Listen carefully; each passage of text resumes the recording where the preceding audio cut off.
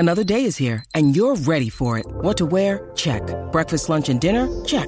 Planning for what's next and how to save for it? That's where Bank of America can help. For your financial to-dos, Bank of America has experts ready to help get you closer to your goals. Get started at one of our local financial centers or 24/7 in our mobile banking app. Find a location near you at bankofamerica.com/talktous.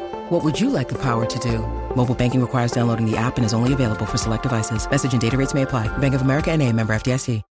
When you need mealtime inspiration, it's worth shopping Kroger, where you'll find over 30,000 mouth-watering choices that excite your inner foodie. And no matter what tasty choice you make, you'll enjoy our everyday low prices, plus extra ways to save, like digital coupons worth over $600 each week. You can also save up to $1 off per gallon at the pump with fuel points. More savings and more inspiring flavors make shopping Kroger worth it every time. Kroger, fresh for everyone. Fuel restrictions apply.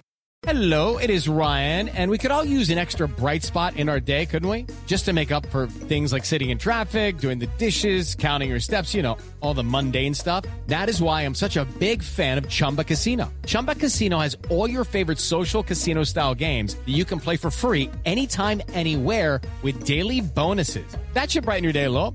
Actually, a lot. So sign up now at ChumbaCasino.com. That's ChumbaCasino.com. No purchase necessary. VGW Group. Void where prohibited by law. See terms and conditions. 18+. Hello, it is Ryan, and we could all use an extra bright spot in our day, couldn't we? Just to make up for things like sitting in traffic, doing the dishes, counting your steps, all the mundane stuff. That is why I'm such a big fan of Chumba Casino. Chumba Casino has all your favorite social casino-style games that you can play for free anytime, anywhere with daily bonuses. That should brighten your day a little. Actually, a lot. So sign up now at ChumbaCasino.com. That's ChumbaCasino.com. No purchase necessary. VGW Group. Void where prohibited by law. See terms and conditions. 18+. Welcome, ladies and gentlemen, to the Real Forno Show, where we are continuing our SKOL Search series with Cole Thompson from Sports Illustrated. And today is all about the wide receivers. There are a lot of quality players. Quite frankly, I'm higher on this class than most of the industry. And I'm okay with that because there's some real talent here. We're going to discuss our top fives. We're going to talk about some sleepers and everything in between. Welcome to the Real Forno Show. Welcome to the Real Forno Show. Managing editor of the USA Today's Vikings Wire. Betting and college football analysis for the Fantasy Points website. Publisher of Substack Run and Shooter. Host of The Good, The Bad, and The Hungry on the Voices of Wrestling Podcast Network, as well as a founding member of Vikings First and SKOL. Welcome, ladies and gentlemen, to the fun. I'm your host, Tyler Forno. So with me, as always, this time back in the bottom right corner is producer Dave. And as you can see to my left, we have a special guest from Sports Illustrated, covers the world of college football and the Houston Texans. Cole Thompson, how you doing, my friend? Tyler, I enjoy that I get to talk to you. I love that you have a Warren Moon jersey in your background, and I love that we are talking wide receivers today because you brought up a point at the very start of the show that I really appreciated. You like the wide receiver class. Now, I am not high on the wide receiver class in number one potential, which I think is a big separation between not liking the wide receiver class, but also thinking that the wide receiver class is good. You don't need a number one in Minnesota. You need a complementary piece, and this is the draft where if you are needing a number two, you better be salivating at the mouth because there are a plethora of weapons from days 1, days 2, and days 3 that are going to be on the roll and are going to be massive role players for this offense for Kevin O'Connell. Oh, absolutely. And I'm really excited to just as a whole. I think there is one guy with number one potential. And let's kind of start there because I don't know if you checked on my big board that I dropped earlier this week. My number two player right now, after having 50 guys scouted in depth, is Quentin Johnston. I love his potential. I think that some of his limitations were, one, due to the offense. He's not asked to do a lot of different things. He's not asked to run a full route tree. And Max Duggan, really fun college quarterback, but he's in the fun bad category. And there were some real limitations where he couldn't get the ball far enough to really capitalize on Quentin Johnston's speed and deep ability. I think especially with his really quick feet and his ability to learn and understand nuance, I think he has a chance to be a real difference maker and a potential number one. And you know what? Justin Jefferson opposite him, he'll be a third or fourth option. He can just be your yak and deep guy, and then you could teach him the rest. What do you think about Quentin Johnston, and how close are you to me on thinking that he has that kind of potential?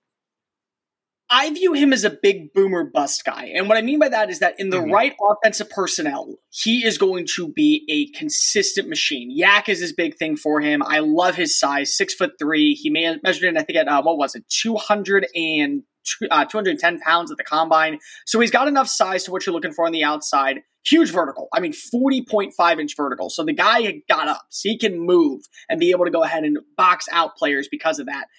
I agree with you on one thing. I think that Max Duggan was a college football quarterback. And there's nothing wrong with that. There's a lot of good college football quarterbacks that we're going to talk about for the history of the sport. But I look at a guy like Quentin Johnston, and I feel like he's probably a player that will benefit from going to the right NFL offense that will allow him to have a really good formality to his career.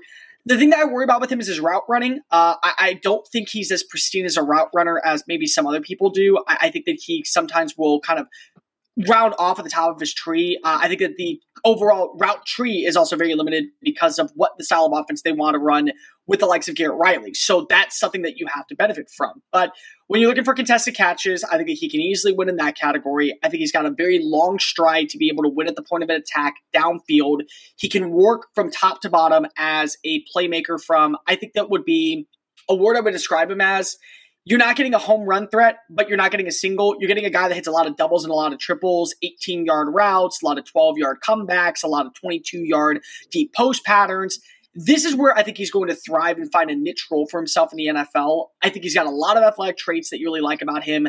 A comp that I saw from him, and I don't really like to do comps personally because of it's very challenging to say X player means this, but there is one I saw to where if he can be at this level, he's going to be a really good, consistent number 2 of opposite Justin Jefferson, and it's Alshon Jeffrey. You size to your ability, you size to your ability to be able to win at the top of your point, win with contested catches, and be somebody that wins with physicality over, I think, route running. And I think that's a really good thing for him. And going to an offense to where you aren't asking him to be this clear-cut route runner, you're just asking to find ways to get open for him to be able to box out defenders and pick up those hard yards. That's where he's going to have a nice little role for himself in the NFL. So I think that, and honestly, this is where I think the wide receiver run needs to start after Jackson Smith-Njigba, is right around 23 to the end of the first round. So if you were to say Quentin Johnston goes top 12, I'm a little hesitant. But at number 23, I think that's a very good location for him. And I do think that he can garner first-round buzz for that reason. Yeah, I agree completely. And let's kind of transition over to Jackson Smith-Njigba, who I'm guessing kind of by the tone of that is your number one guy. Yeah, I will say he is the one guy right now that I have to go back and redo my big board. But he was the only guy that I grade out with a full-fledged first-round grade. And that was before the combine. That was before the pro day. At the combine, I was really impressed with how he worked on the short to intermediate stuff. And I think that that's a really important thing, is that when you look at the speed of a wide receiver, if you're not wanting a vertical threat guy, I care more about those 20-yard shuttles, those 3-cone drills, those numbers I think are going to speak volume for what you're looking for in a route runner. And that's where he thrives. That is where he makes his bread and butter, is pristine route running, good point of an attack, easily able to manipulate defenses because of the quick cuts that he can make. And I think that it just shows you that when you look at an offense that featured 2 1,000-yard receivers last year in Chris Olave and in Garrett Wilson that immediately flourished in the NFL with New Orleans and New York respectively, this is a guy who can be just as talented and was more talented in terms of production last year. And I think that a lot of people are going to limit him inside of the slot, but I don't know if that's going to be his entire home. Like, I understand that there's going to be those limitations because of size, but I also look at what he's been able to produce when you go back and watch his high school tape. He lined up as a Z. He lined up as a flanker. He lined up everywhere on the football field. And when you have that capability of just being able to be a good route runner, that's what's going to take you over the top for me. And that's why I think that I graded him out a little bit higher than a Quentin Johnston, who is my wide receiver number 2. Okay. I'm very low on Jackson Smith-Njigba in comparison. Okay. He's my wide receiver 5.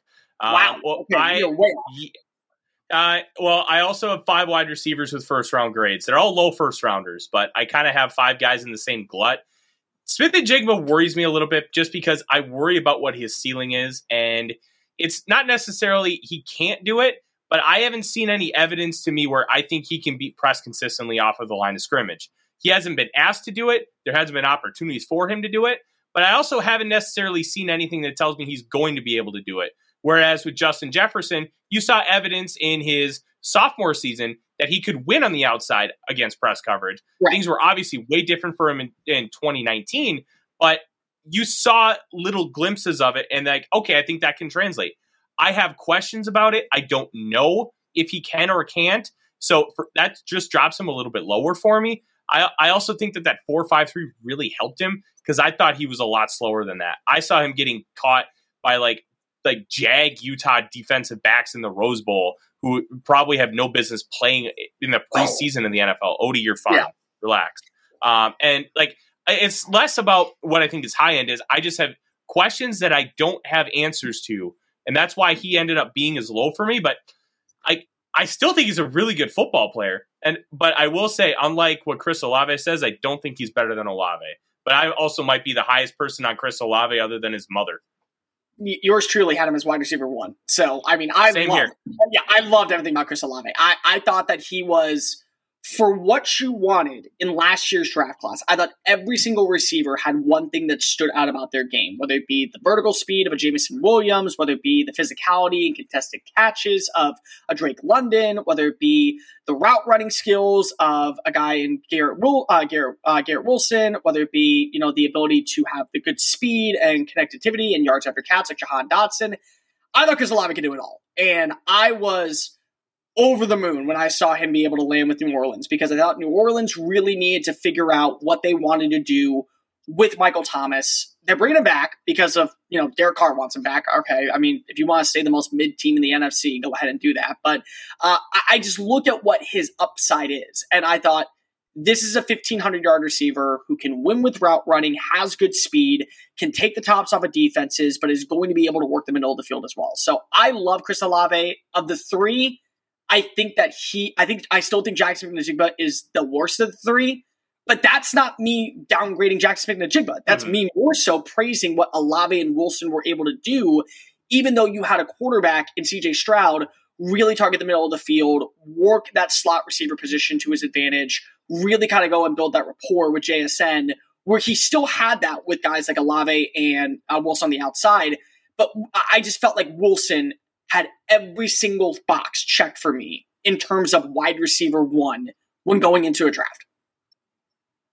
No, I'm with you. I was over the moon about Olave. I think Wilson ended up being my number 2, but I thought when you translate to the NFL, I thought if there was going to be a guy who came in and played like Justin Jefferson, I thought it was going to be Chris Olave with how he's able to just snap off routes, create that instant separation, and he's able to go win at the catch point. The one thing that people were concerned about was like, can he get yards after catch? He's not very physically strong. Get him in a true NFL weight room. I think he'll end up being okay at that.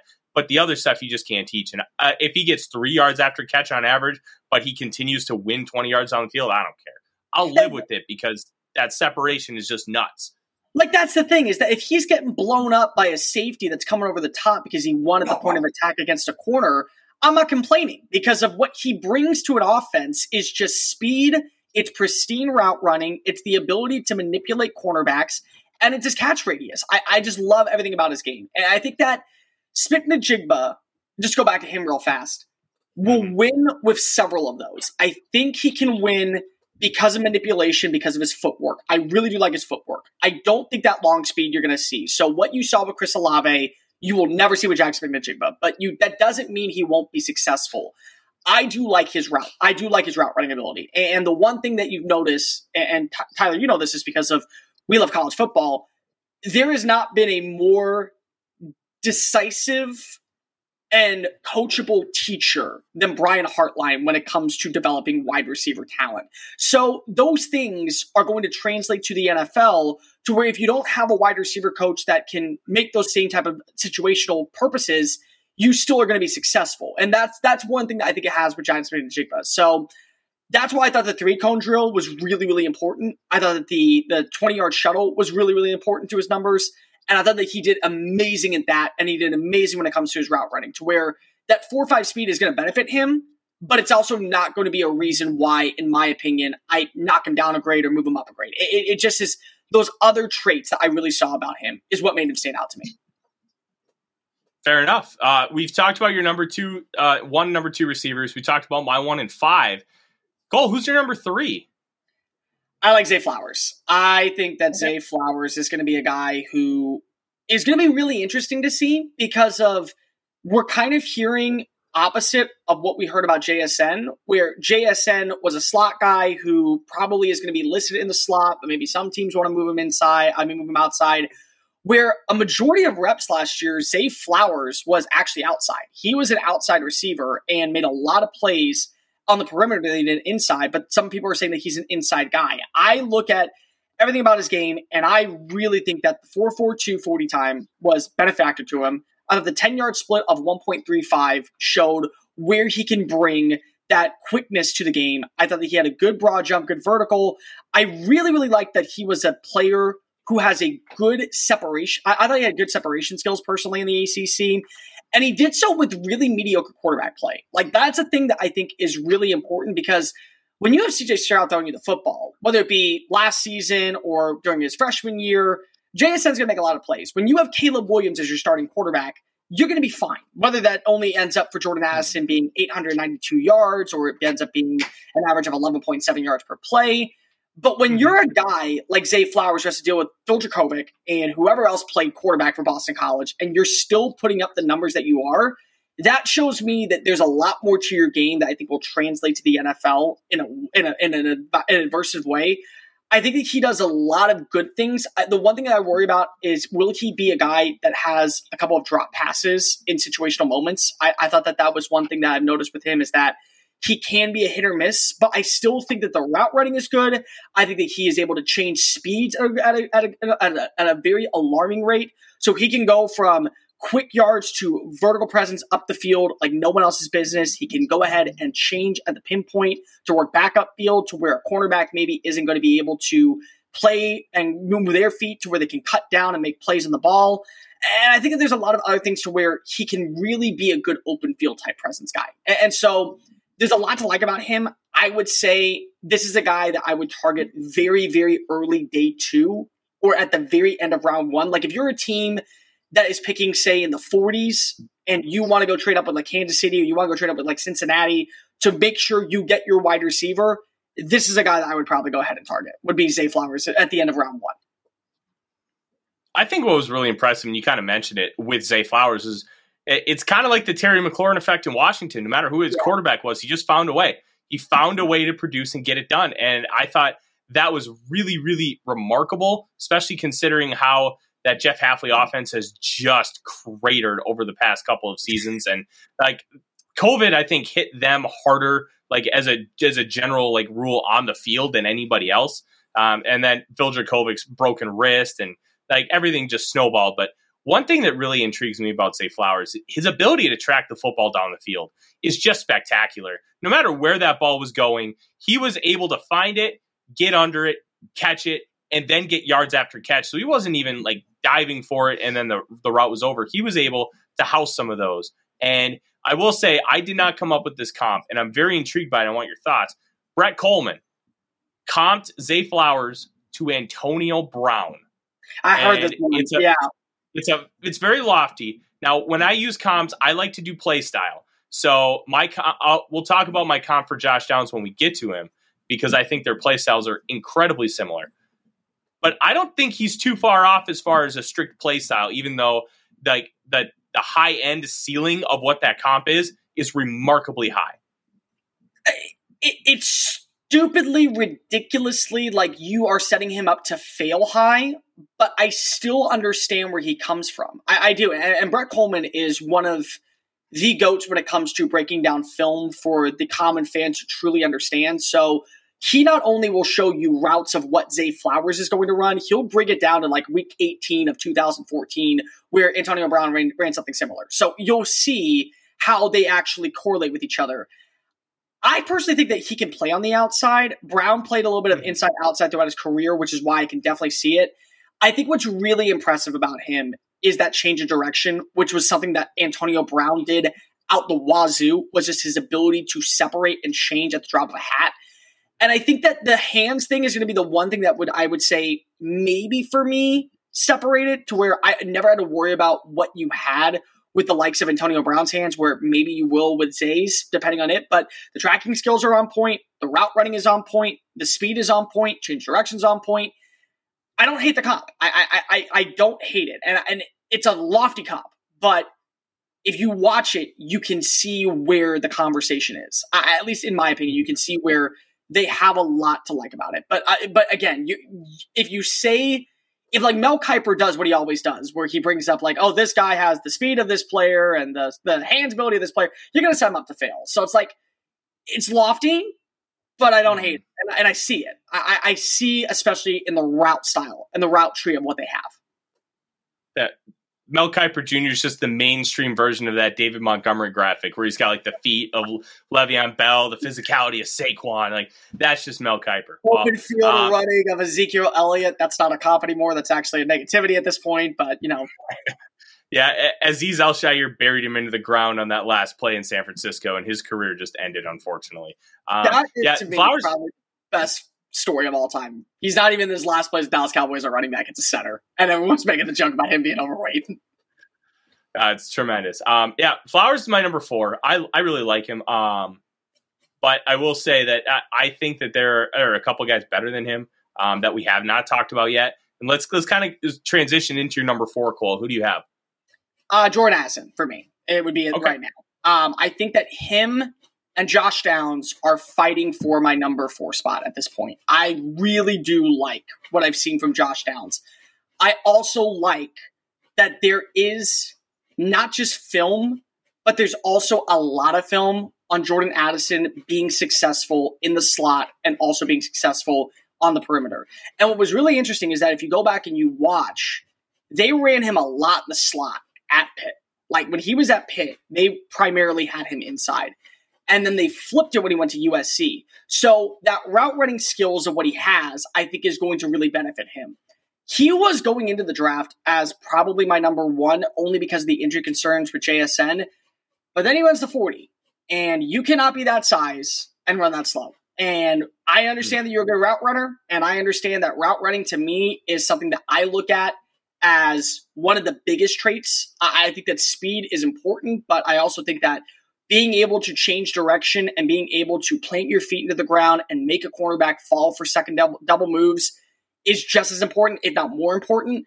When you're that slow, it's going to be something that I really, really am going to nitpick. And that's why I am very hesitant about a guy like Jordan Addison, where if Minnesota was a team that wanted to draft him, if you trade down and draft him, then I think it's a really decent find.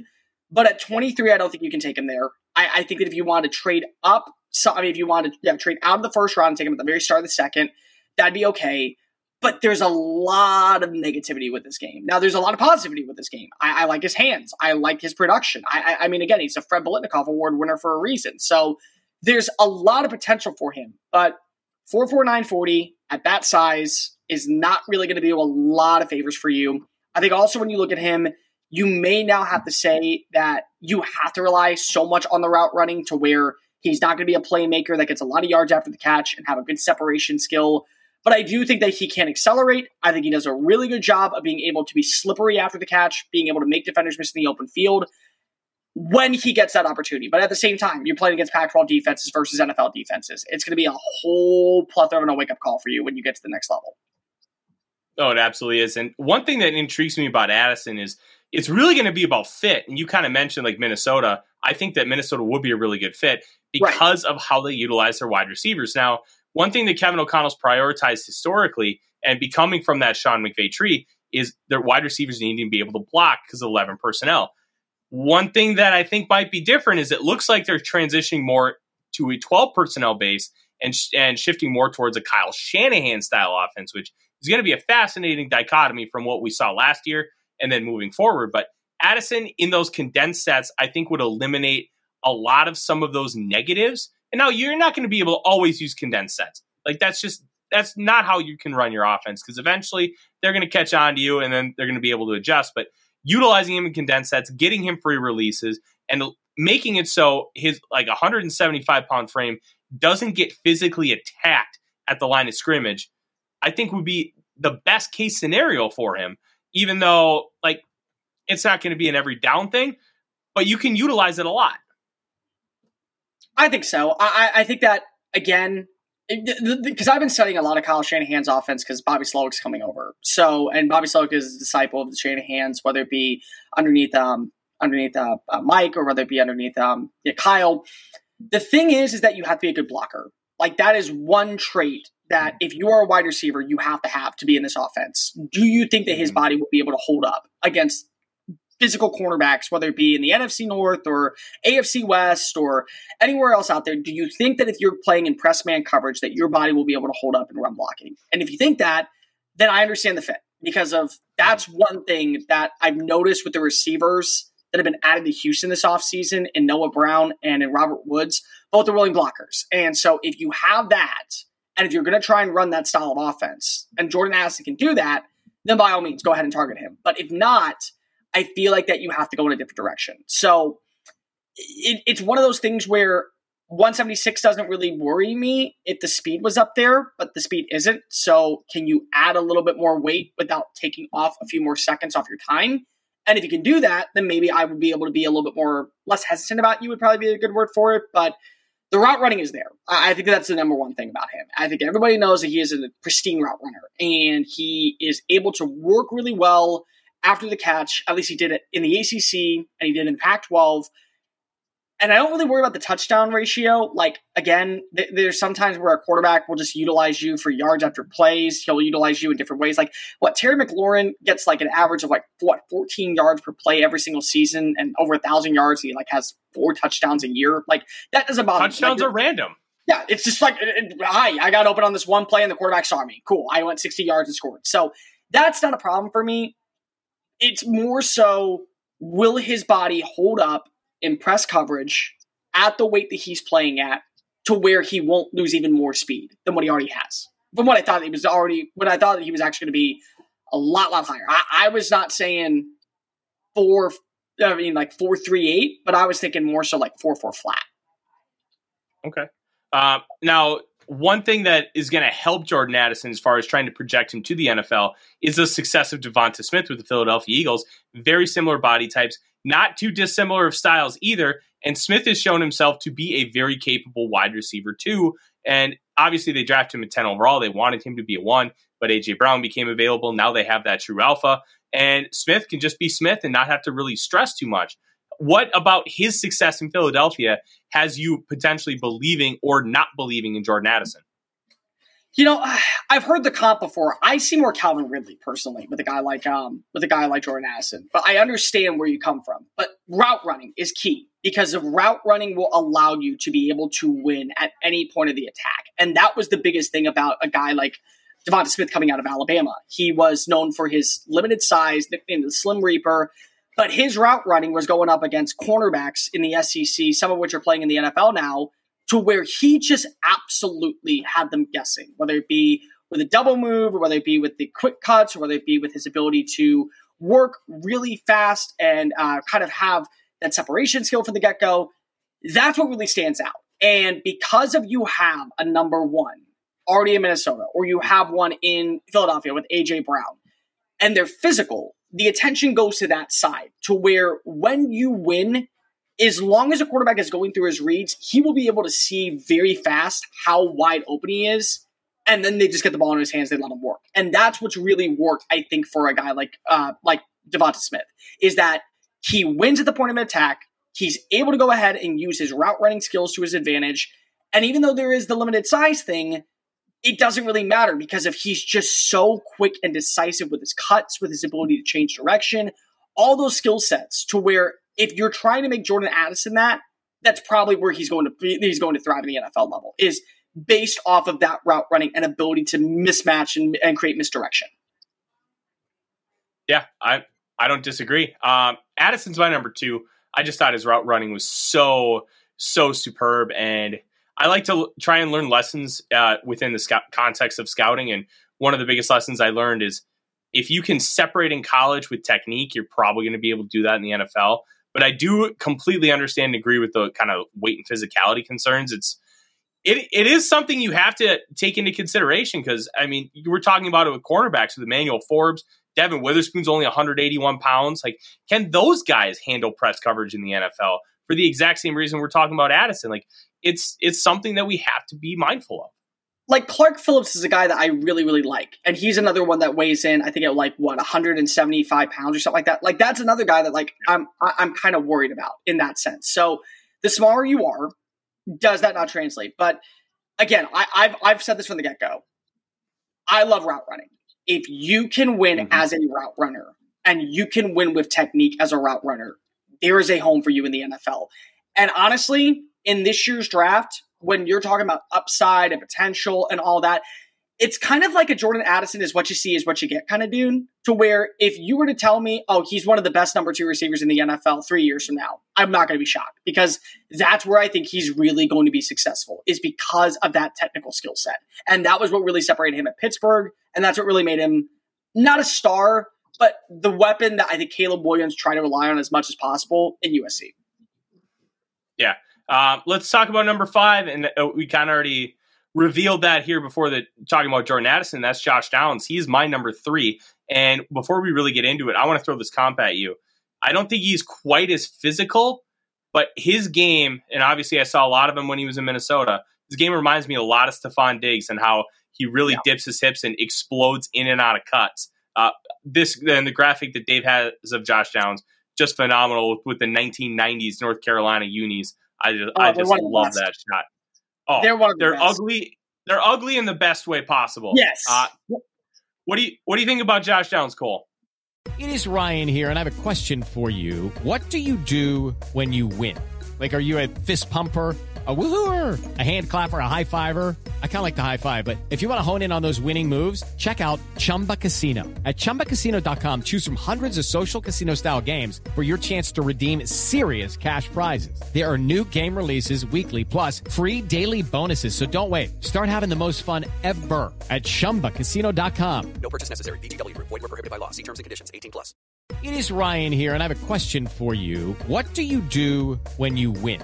Like, are you a fist pumper, a woohooer, a hand clapper, a high fiver? I kind of like the high five, but if you want to hone in on those winning moves, check out Chumba Casino. At ChumbaCasino.com, choose from hundreds of social casino-style games for your chance to redeem serious cash prizes. There are new game releases weekly, plus free daily bonuses, so don't wait. Start having the most fun ever at ChumbaCasino.com. No purchase necessary. VGW Group. Void where prohibited by law. See terms and conditions. 18+. Separation, I think, is one thing that I really like about his game. I think that he can separate. I love his footwork. I think his footwork may be one of the best in this year's class. He does a really nice job at the point of attack. He does a really good job at the line of scrimmage, being able to manipulate off cornerbacks. He's got ups. I mean, he's got the ability to leap. Like, I mean, that's one graphic that you see, but there's plenty more out there. If you go back and watch the film with Sam Howell and you watch the film with Drake May, he's got a lot of capability to be able to make those type of plays. Another thing that I think is really interesting with him is that he's got the long speed. Like, he can be a guy that can win deep downfield. I think he tracks the ball pretty well as well. Not just with highlight plays, but also with the ability to kind of make those basket catches to what you want to see. I really do like the comp for Stephon Diggs. I think that he's a good outside receiver, which is what I think is really going to make him a name to watch for, where you can know that he can be a guy that can win on the perimeter. I think that he is really, really versatile when it comes to his overall play style. The route tree is going to be the one thing that worries me, but that was the thing that also worried me about De'Ami Brown when he was coming out. Like, when you know a Phil Longo offense, like, they tell you to run like 6 things and then that's it. Like, that's what they asked for in Chapel Hill, and that's like one thing that I think is going to be concerning. But if he goes to a team that knows how to like build out a route tree, he could end up being one of the best shooters. Like, I loved De'Ami Brown film when he was coming out in 2021. And Josh Downs completely has surpassed that. I think he's a better route runner. I think he's got better speed. I think he's got better hands. I think he's got everything that you want in a complementary piece. And I think that the other thing about him is that you know that he is going to be able to be kind of that security net. And you saw it last year. And I also think that, like, Terry McLaurin's not a good comp for him, but what I like is that he's just so productive with whoever is his quarterback, whether it be Sam Howell, whether it be Drake May, whether it be if you want to go back for another year, there was a battle going on between May and I forget who the other guy was off the top of my head. But when that battle was going on, like he was just making highlight grabs in practice, and every single person was just like, Downs is going to be a name that you want to know in the ACC. So he's that not security blanket, but he is Mr. Consistency. And I think that that's what you're really looking for any team that maybe is going through quarterback struggles or quarterback concerns, and like maybe they have to go rotate some guys. He will be the same wide receiver regardless of who is throwing the football. I think that's kind of an interesting argument with Downs because I wouldn't want to use him as a security blanket, but he's a fantastic one because he can just get open on those little shallow whip routes, get open on crosses, and just do all those little nuanced things with his footwork and his quickness to be able to get open and create separation quickly, to be able to enhance that quick game. Like if you were to bring Will Levis in the NFL, you'd want a Josh Downs on your team because while he learns the rest of the nuances about playing quarterback, he's great at quick game. Give him that kind of confidence and really establish him early on. And like if, say, the Texans were to take Levis, and for your sake, I hope not. But just with the options you have available to you, I hope you don't end up with Levis. But then you could double down with it Downs at 33, and you can feel pretty comfortable about where Levis is sitting. You have a decent offensive line, still needs a little work. You've got Pierce. You have some good weapons, including a returning John Mechie. Hopefully that his body is ready to go after dealing with cancer this past year. But you're in a good spot. And I think utilizing Downs as a security blanket early, and you can really get him to expand the rest of that route tree with his skill set, and then you can use him to attack down the field. And even though he's small, he doesn't play small. And I think that is what really intrigues me. He can go up and get a contested catch with the best of them, and he's not going to get out-physicaled by a lot of these cornerbacks because he's going to be able to attack the ball at the right spot in the air and be able to come down with it. Like, Brandon Cooks is not a good comparison, but if there is a player that I'd be okay with replacing Brandon Cooks in this offense, it would be Josh Downs. And I think that at 33, that's where you kind of want to target him. And like at the very start of round 2, or if you trade back a little bit, let another team come up and maybe get a pass rusher, maybe get an interior offensive lineman, and then you get him.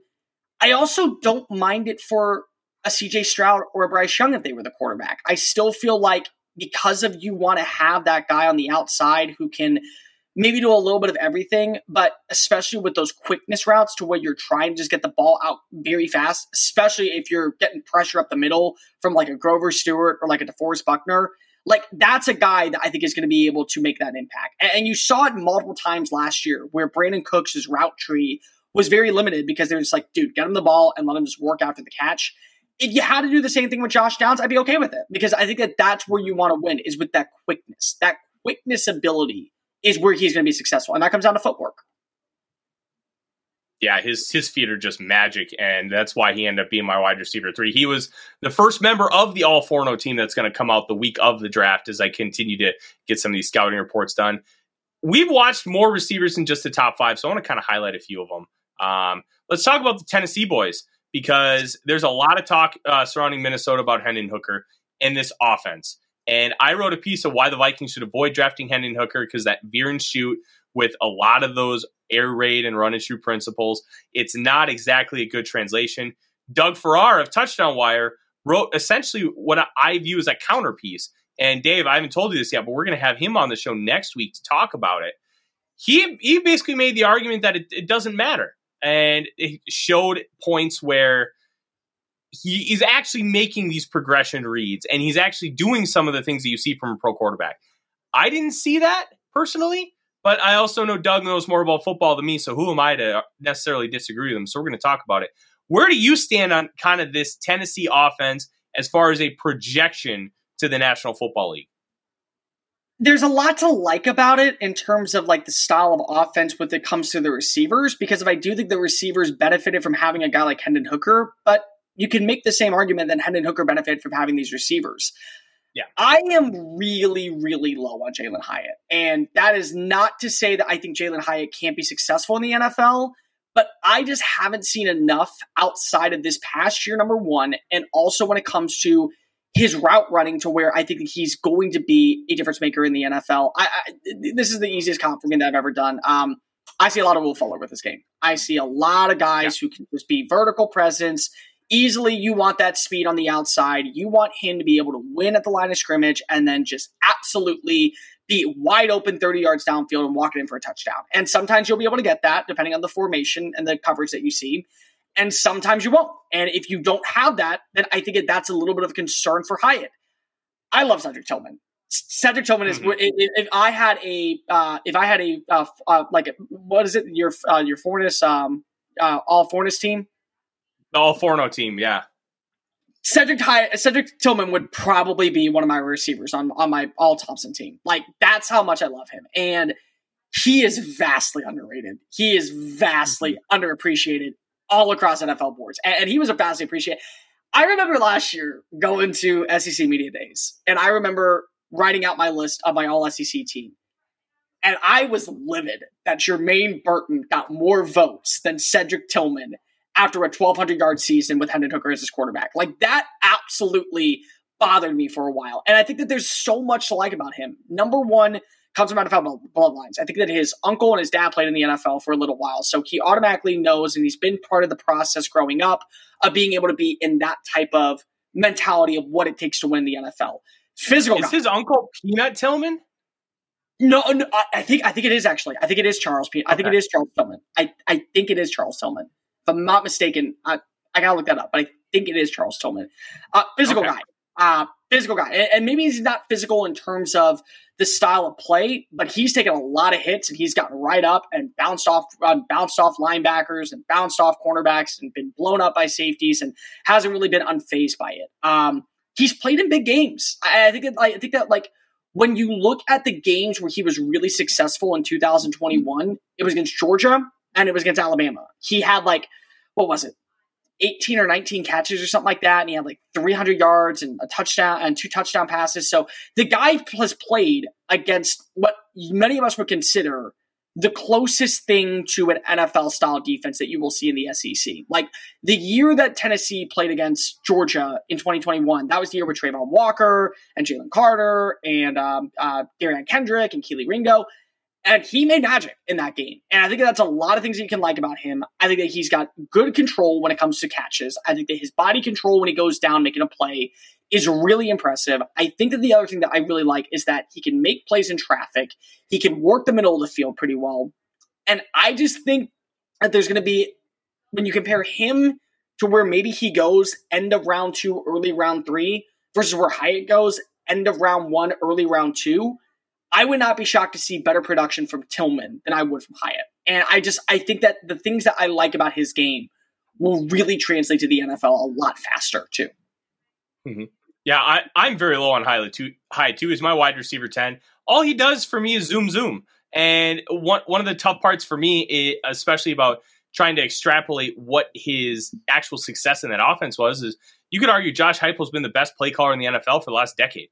And he is brilliant at understanding matchups and exploiting them and then spamming it. And you saw that in the Alabama game where, like, 210 yards, 5 touchdowns against the Nick Saban defense. You're like, whoa, what in the world is going on? And then you kind of watch the film over the top. Yeah, that was what's going on. Yeah, exactly. You basically had him matched up against a safety you can't cover worth a damn. And you just, hey, I'm just going to run fast and Hooker just throws a lollipop. Okay. That doesn't really show me you can win in the NFL. It shows me that Al Davis would take you at 7th overall in 2005. Like, that's to me what Jalen Hyatt is. And Cedric Tillman in a class that does not have a lot of size. He is the guy that I think he'll end up going top 50 because if you want a guy who could potentially be an X and a number 1, I think his 100th percentile outcome is that for Cedric Tillman. Like, talking about like, maybe like a 90% of a T. Higgins, like a guy that you put on the outside, you have a good guy opposite him, and you can just pepper him with targets, and he's going to come down with them. Like, you don't have that guy. Quentin Johnston is, but other than that, like, we'll talk about Bryce Ford Wheaton in a little bit, but there are some interesting things with him that will kind of maybe prevent him from being that guy. Like, I love Tillman, and I think that he's going to go a lot higher than people expect. I hope so. I hope that he's appreciated the way that he wasn't in the offense for Josh Heupel. And again, he was appreciated by the way that he ran, but you mentioned it. I think he's 6'4", if I'm not mistaken, 6'5", 6'3", but he's also 218 pounds, so he's got a little bit of size to him. And he's a guy that I think works the middle of the field really well. He's a guy that can be your X type of receiver. He's a guy that I think can win with route running, but he doesn't have to rely heavily just on route running. And he's a playmaker. And honestly, like, if he goes to the right offense, it's another one of those conversations where right scheme fit ends up benefiting for you for the long run. And if he ends up being a number 2, I mean, like, people don't understand. The way the NFL is going nowadays, look at the AFC and NFC championship. 3 teams had 2 receivers that all could have been number 1s on almost any roster. And when you have that, and one of your guys is number 2, it's very similar to what a Tillman is. I saw a comp for Michael Pittman Jr. for Tillman. I'm not crazy in love with it. I'm not hating it because of the size thing. Like, I get where, like, kind of the comp is. I think he's much more physical, personally, than Michael Pittman Jr. That's just my personal belief when it comes to a guy like Tillman. But Tillman, I think, can be an immediate plug-and-play starter, depending on the offense, and he can be a playmaker that really relies on that physical presence. And that physicality is going to benefit him, especially because he's already been physical in college, and he's already gotten those hits and blows, and he's just bounced off of them and been able to stand back up and run around on the next play. Yeah, I'm a big Tillman guy. And one guy I really want to talk about is, as we're talking about these big guys mentioned earlier, is Bryce Ford Wheaton. West Virginia kid.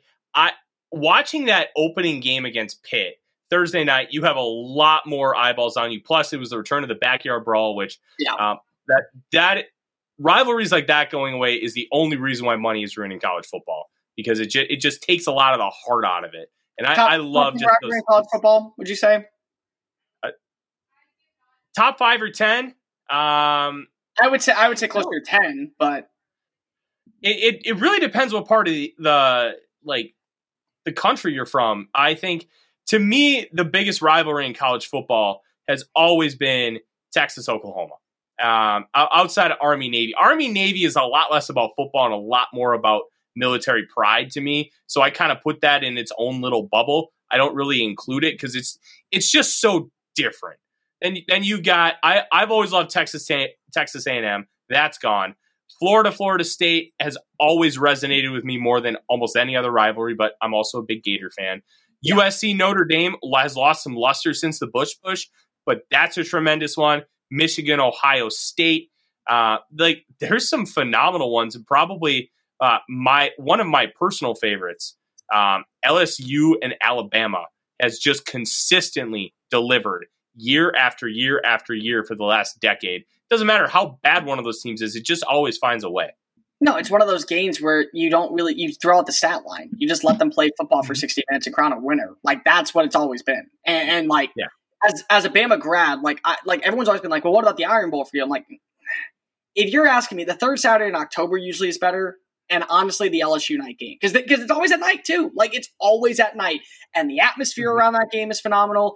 And I feel like that at this point, the way that these two teams come at each other and the hype around the game, and every single year you can see an upset.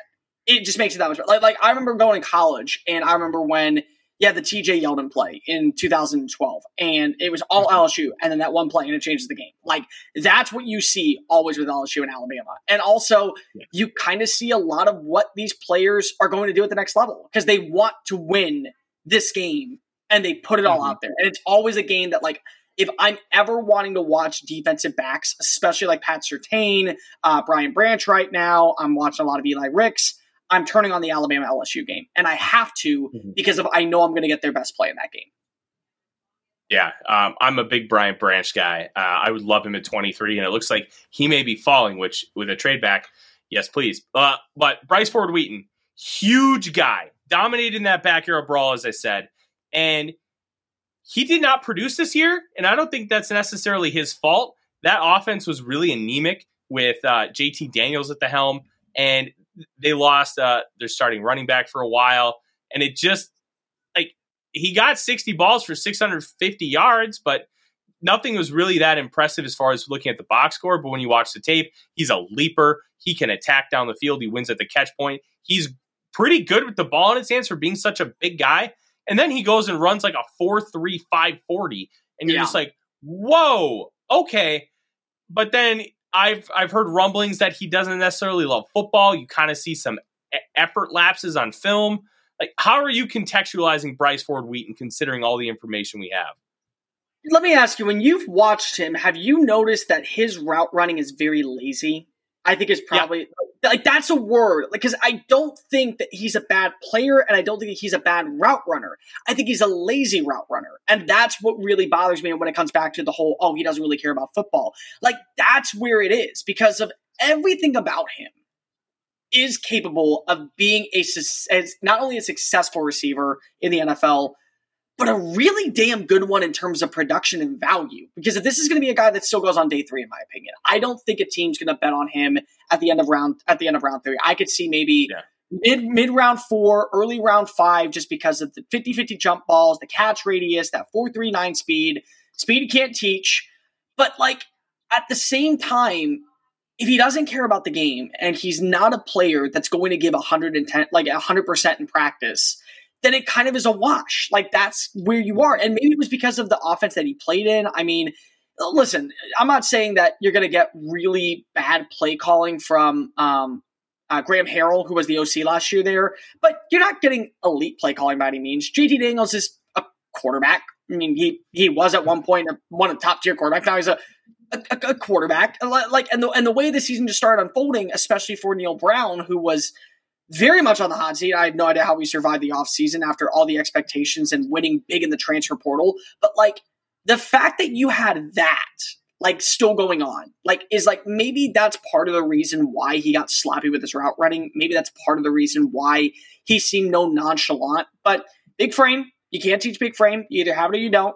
4.39 speed, you can't teach speed. Either you have it or you don't. Contested catch rate is arguably one of my favorites I've seen from him in the Big 12. I think that like that was one thing that really stood out about me, is that when you watch him, even if it's an errant throw, if it's in the direction, he has the ups to be able to go make the catch and bring it down, to where I think that will benefit him if he's especially a wide receiver 3 or wide receiver 4 very early on in his career.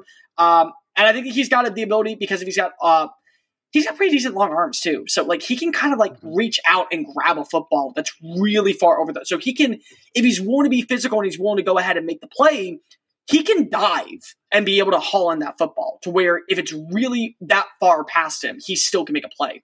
It's just, I think, honestly, effort. And effort's going to be something that either he has to be able to sell to teams that, listen, I was in an offense that didn't really cater to my skill set. I was working for a team that just was finding ways to embarrass itself on Saturdays.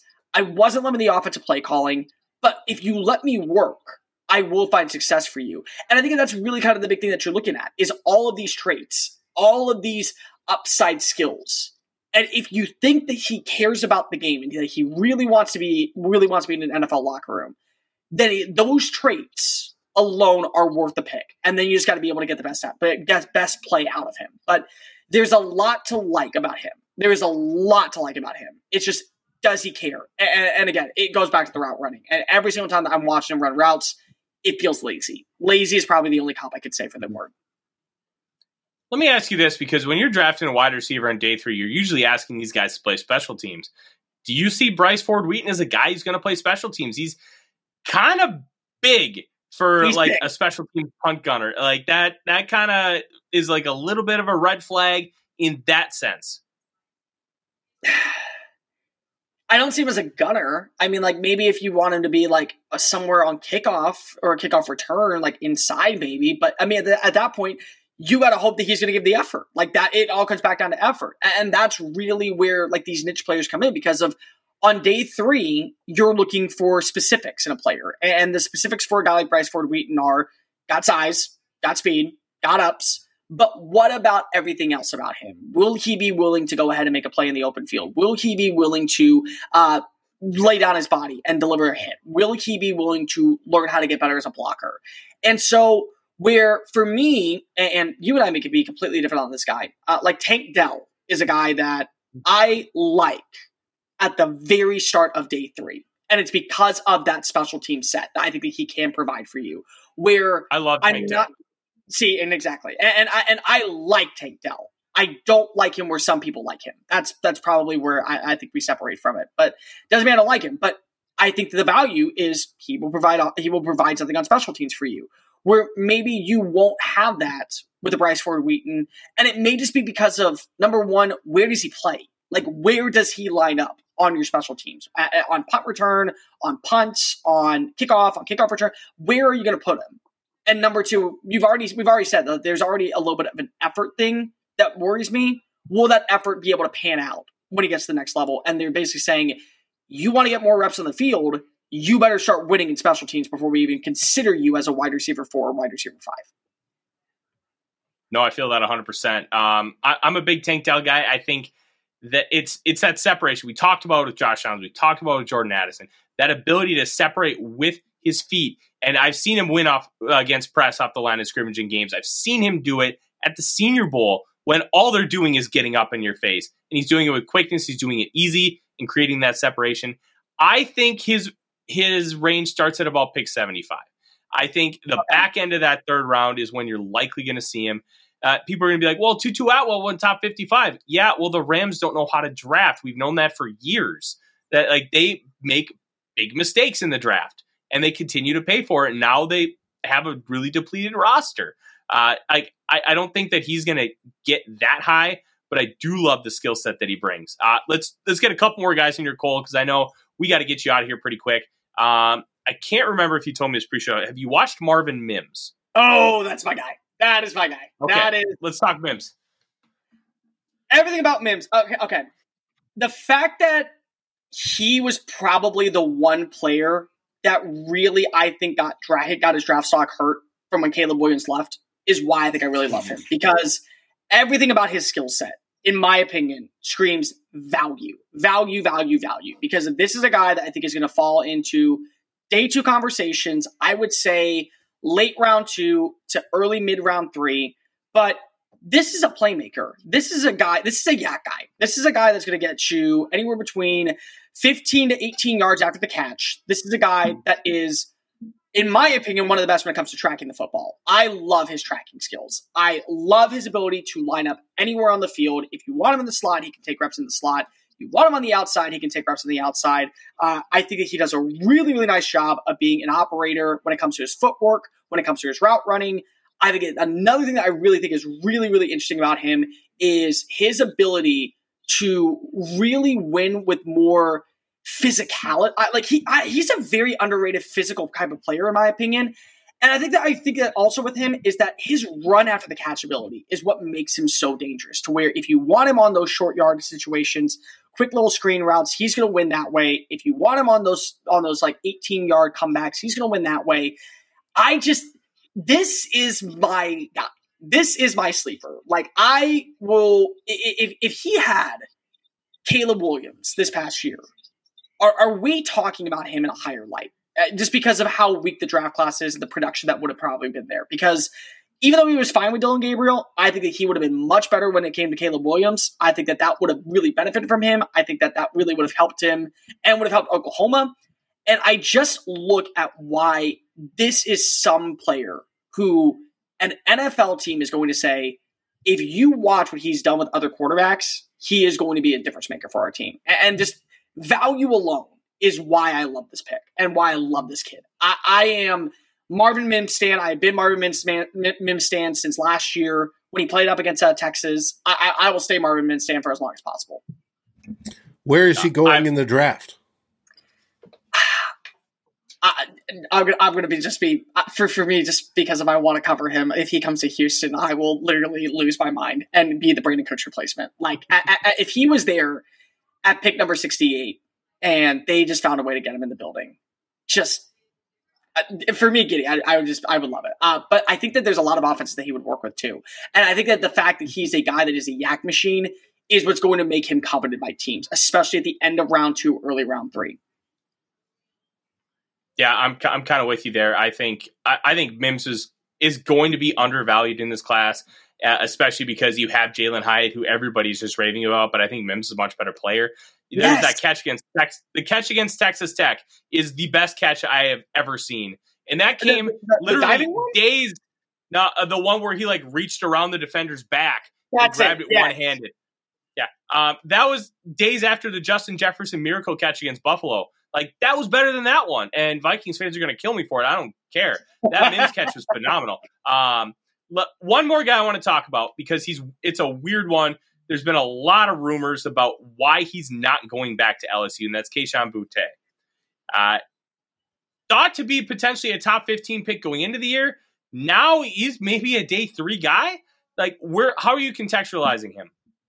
Well, he wasn't the guy for LSU, and maybe that was just because of, Brian Kelly is a different style. He brings in a different style of offense to where they don't benefit from it. I think one thing that I learned about him really fast was that you are utilizing him, in my opinion, in the slot. Like, that is like pigeonhole slot guy. That is what I personally, I just think for him.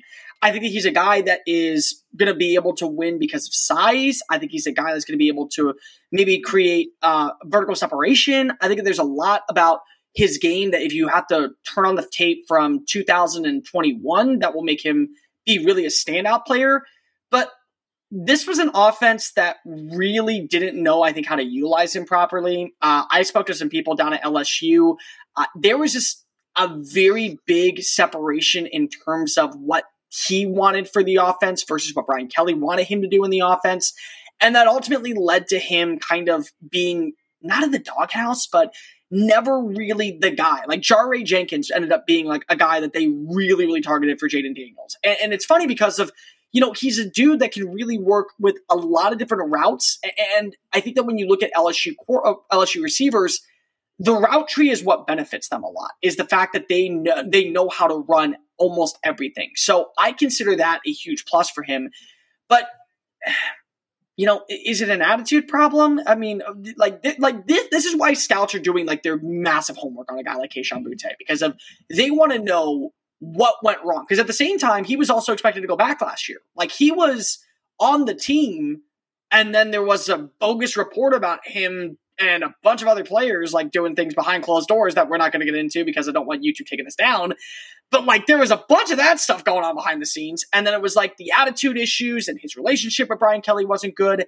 And that led to ultimately him leaving. So he is a wild card type player because of the numbers weren't good at the combine. His last year production wasn't good, but I just feel like, like when there's like that first round wide receiver that like every once in a while will make like a highlight play a season and then he'll have like an injury and he'll be like, well, if he comes to this offense, he'll be completely different. That's kind of where I'm at with the Kayshon Boutte, is like, if he goes to the right offense, I can't quit him. Like, I want to see what he can do.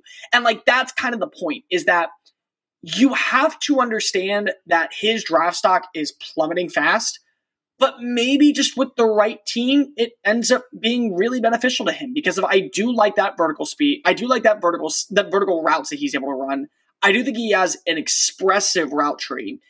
I just wonder what was the ultimate problem between him and Brian Kelly, because this was a guy that earned the number 7, and the number 7 is synonymous with LSU football. So like the leadership thing is as well. Like, if you're like, well, if you hate his leadership, then why didn't you ask him to change his number? Like, if that was a problem, because like those are things that I look into, and it's just like,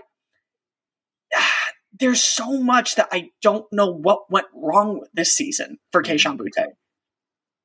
I had heard that after the first couple games, they moved him into the slot because Jaden Daniels wouldn't throw to him on the outside.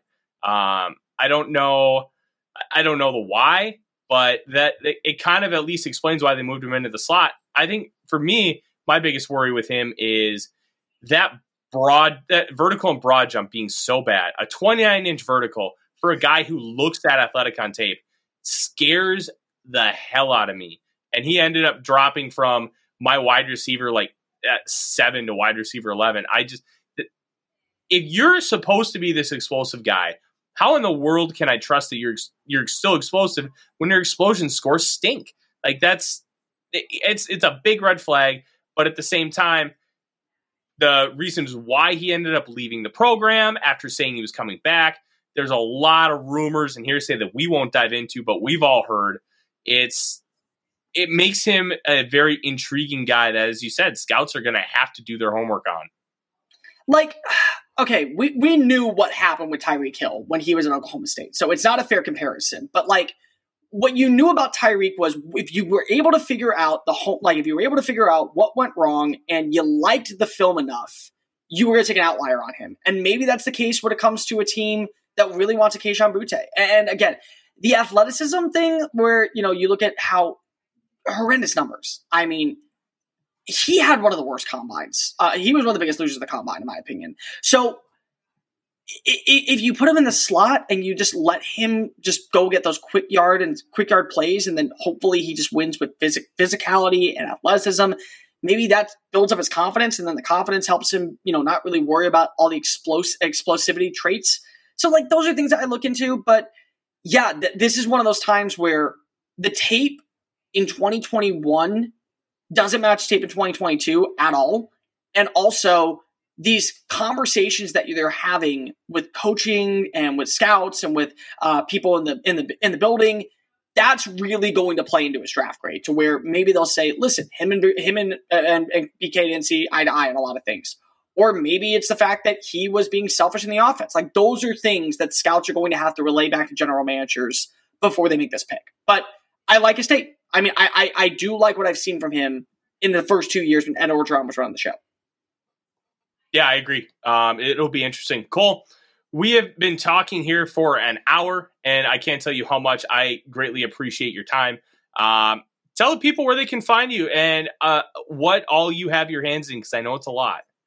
So I do overnight radio. I'm on Sports Map Radio. If you want to listen to the show, it's called Just Saying It. You can download it on iTunes, Spotify. You can download it on the likes of the Sports Map Radio app. You can download it on, Audio Boom. There's a lot of different outlets for you. I cover everything from the SEC to multiple teams in the NFL. And I am working on my top 150 big board that will be released sometime within the next 2 weeks. I'll figure out where I'm going to put that platform. But yeah, that's where you can find me. And if you want to give me a follow, at Mr. Cole Thompson on Twitter. Fantastic. Dave, do you have anything for Cole before we head out tonight? Well, he said overnight radio. I think of UFOs. Anyways, no, you talk about the Bama LSU rivalry. 50 years ago, it was Bama and Arkansas. That was the biggie. And but yes. They're both good rivalries. I like that. I have nothing. I just want to thank you, Cole, for coming on. It's been a pleasure. I love your insight. Keep up the great work. I love talking to you guys. Tyler is one of my favorite people to mess around with on Twitter. He and I are probably two of the highest people that we've ever seen on Anthony Richardson. Like, we've always thought Anthony Richardson was good, so I'm going to stand by that and just go die on that hill. I'm not going to do the Malik Willis one, but I will die on the Anthony Richardson hill. So I'm fine with that. But make sure you guys go check out Tyler's podcast. Make sure you guys continue to subscribe to the show. They do phenomenal work over here. And Tyler is one of the smartest people I know, to where if I'm trying to figure out more insight, I get a lot smarter when I read his work and I listen to the show. So make sure that you do so as well. I appreciate that. And I've already died on the Malik Willis hill, and I'm prepared to die on the Anthony Richardson hill. I wanted the flag now. I am fine with it. I have wanted him to start since he got on campus. Like, this dude was turning heads in Orange Bowl practice 2019. Like, this dude has it. And I'm really excited to see what he has. Don't forget, guys, we have more coming up next week here on The Real Forno Show. Multiple guests talking about more position groups. And don't forget, Saturday afternoon, 4 p.m. Central Time, 2 old bloggers. You won't want to miss it. Thank you all for joining. Please like, comment, subscribe to help us continue to grow the channel so we can have Cole back on at a later date. In the meantime, SKOL Vikings. SKOL Vikings. Like, subscribe, and ring the bell to get notifications. It helps us grow this community that we all love, our Minnesota Vikings. And on behalf of Tyler Fornes and myself, Dave Stefano, thank you so dearly for watching The Real Forno Show. SKOL, everyone!